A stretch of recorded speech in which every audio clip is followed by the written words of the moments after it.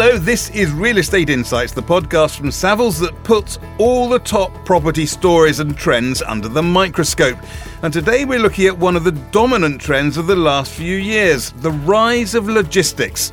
And we'll be asking whether this is a bubble about to burst or a lasting structural shift. The number one concern occupiers have is the lack of available buildings and how difficult it is to get planning permission. It is almost better that in a hot market like we are now to slightly overpay for the best of assets than to buy the secondary one.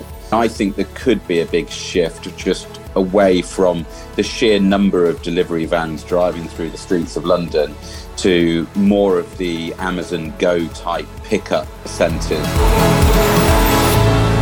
I'm Guy Ruddle and I'm joined by three people, all of whom I imagine are revelling in the rise of logistics. Marcus de Minkwitz is no stranger to Real Estate Insights, although I'm not sure he'd been promoted to Head of Industrial and Logistics for Savills in EMEA when we last spoke. Is that a new promotion, Marcus? It is relatively new, thank you. Yeah, well, congratulations and welcome back to the podcast.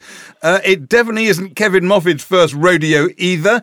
As Head of Industrial Logistics Research for EMEA, he's been a regular on the podcast. Nice to see you again, Kevin. Nice to be back. Thanks for having me. And Elena Iorgulescu is Assistant Fund Manager at Tritex Eurobox, a specialist investor in the European logistics sector. Elena, welcome to the podcast. Happy to join you. So we're going to be answering that bubble or structural change question through the prism of the Pan-European Logistics Property Census 2021, which is Kevin's baby, if you like. And Kevin, this is the first time this has been done on a pan-European basis. And it's been done in conjunction with Tritax, Elena's organisation, and it's been done by Analytica.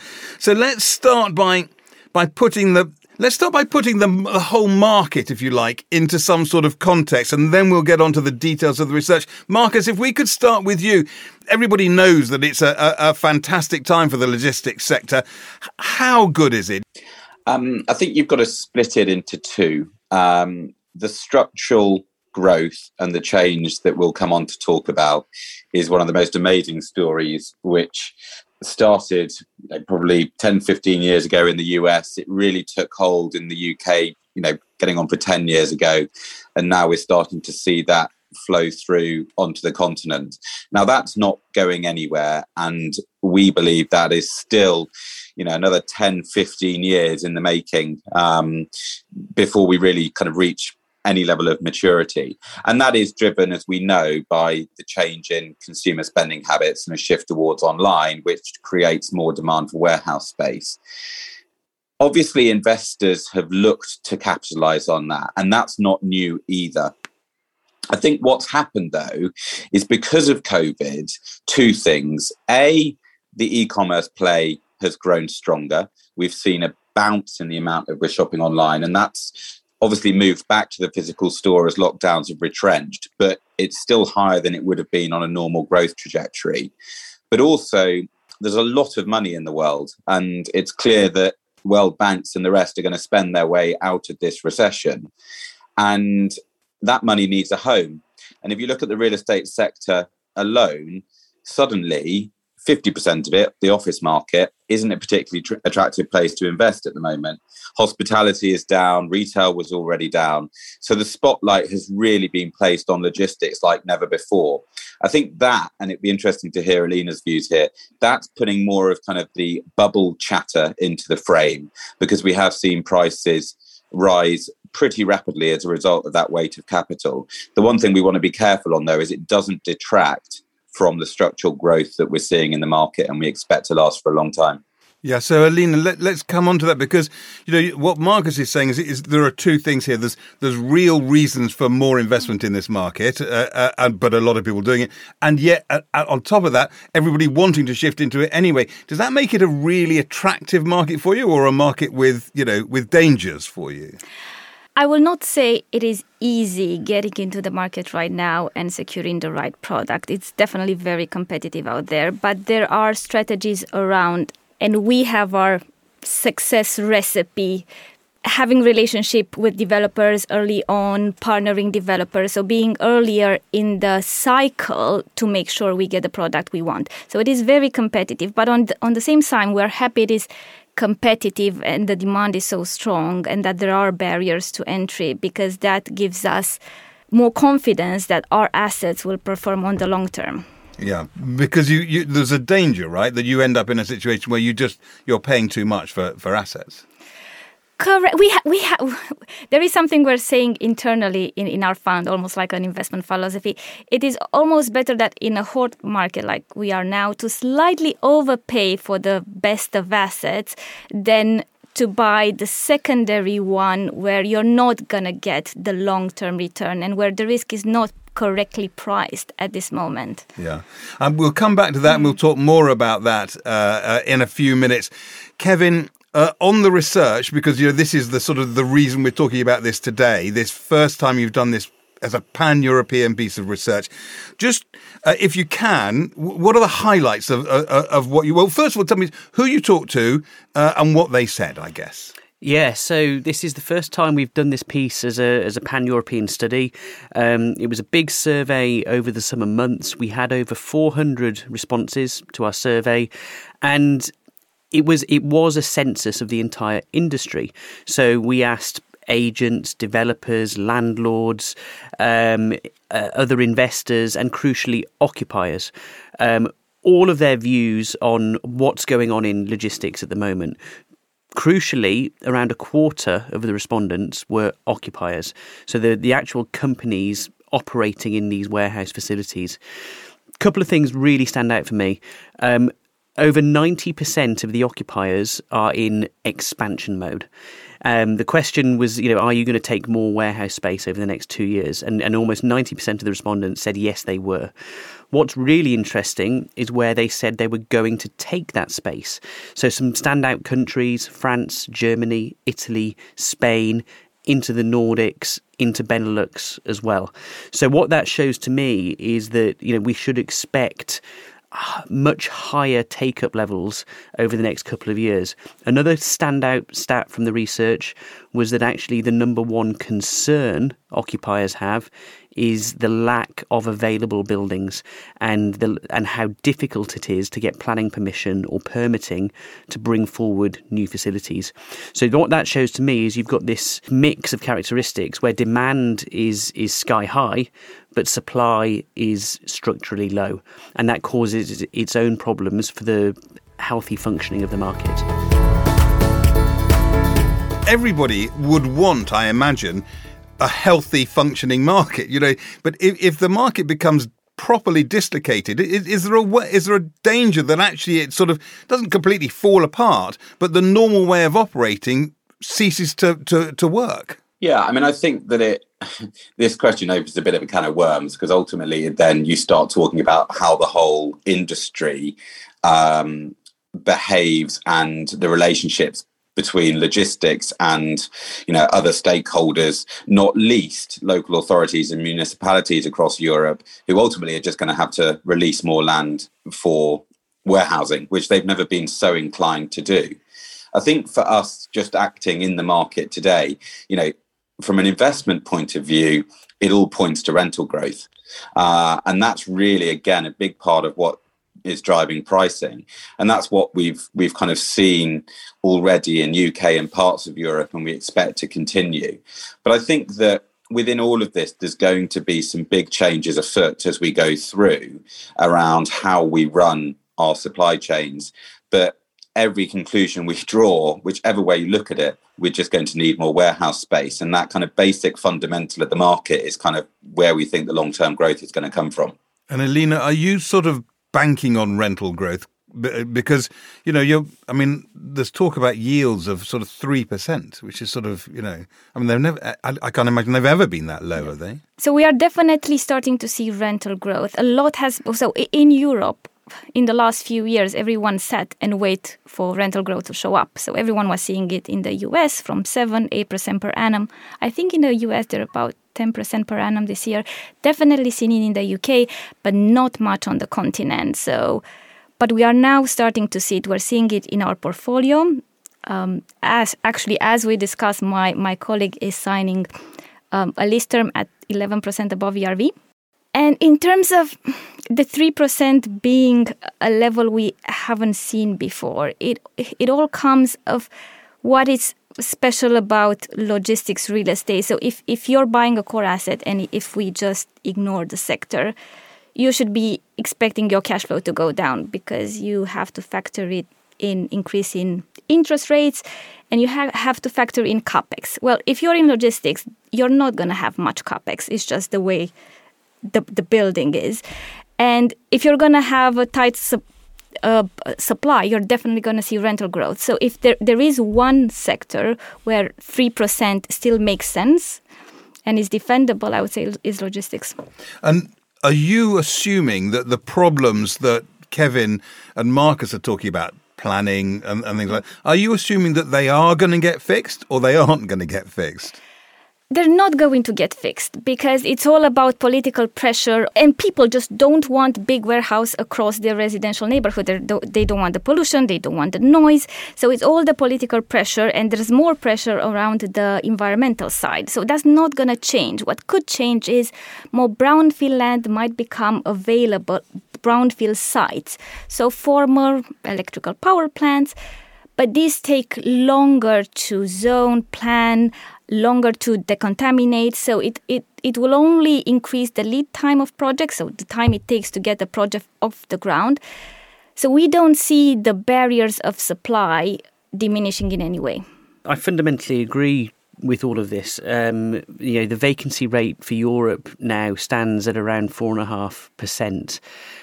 It's come down by about 100 basis points in 12 months. We have an issue at the moment with the availability of construction materials. Steel, timber, concrete, cladding for warehousing is all in really short supply. So I know it's a cliche, but at the moment, we literally cannot build warehouses fast enough. So the obvious question is, where to choose to invest geographically and what type of asset. And it seems like you could invest anywhere. It's not quite anywhere. We usually take a population density map. We're pretty much agnostic about the geographies. It can be Germany, Netherlands, Belgium, Czech Republic. As long as we take the population density map and we say a dense populated area, that's the spot for us. And as close as possible to that densely populated areas, because that's where occupiers need to be. I think I was reading an interesting stat from UPS in the US that for every mile they save on their van, that equates in 50 million worth of savings for their company per annum. Yes. Really? Yeah. So it's all about getting the occupier as close as possible to the consumers.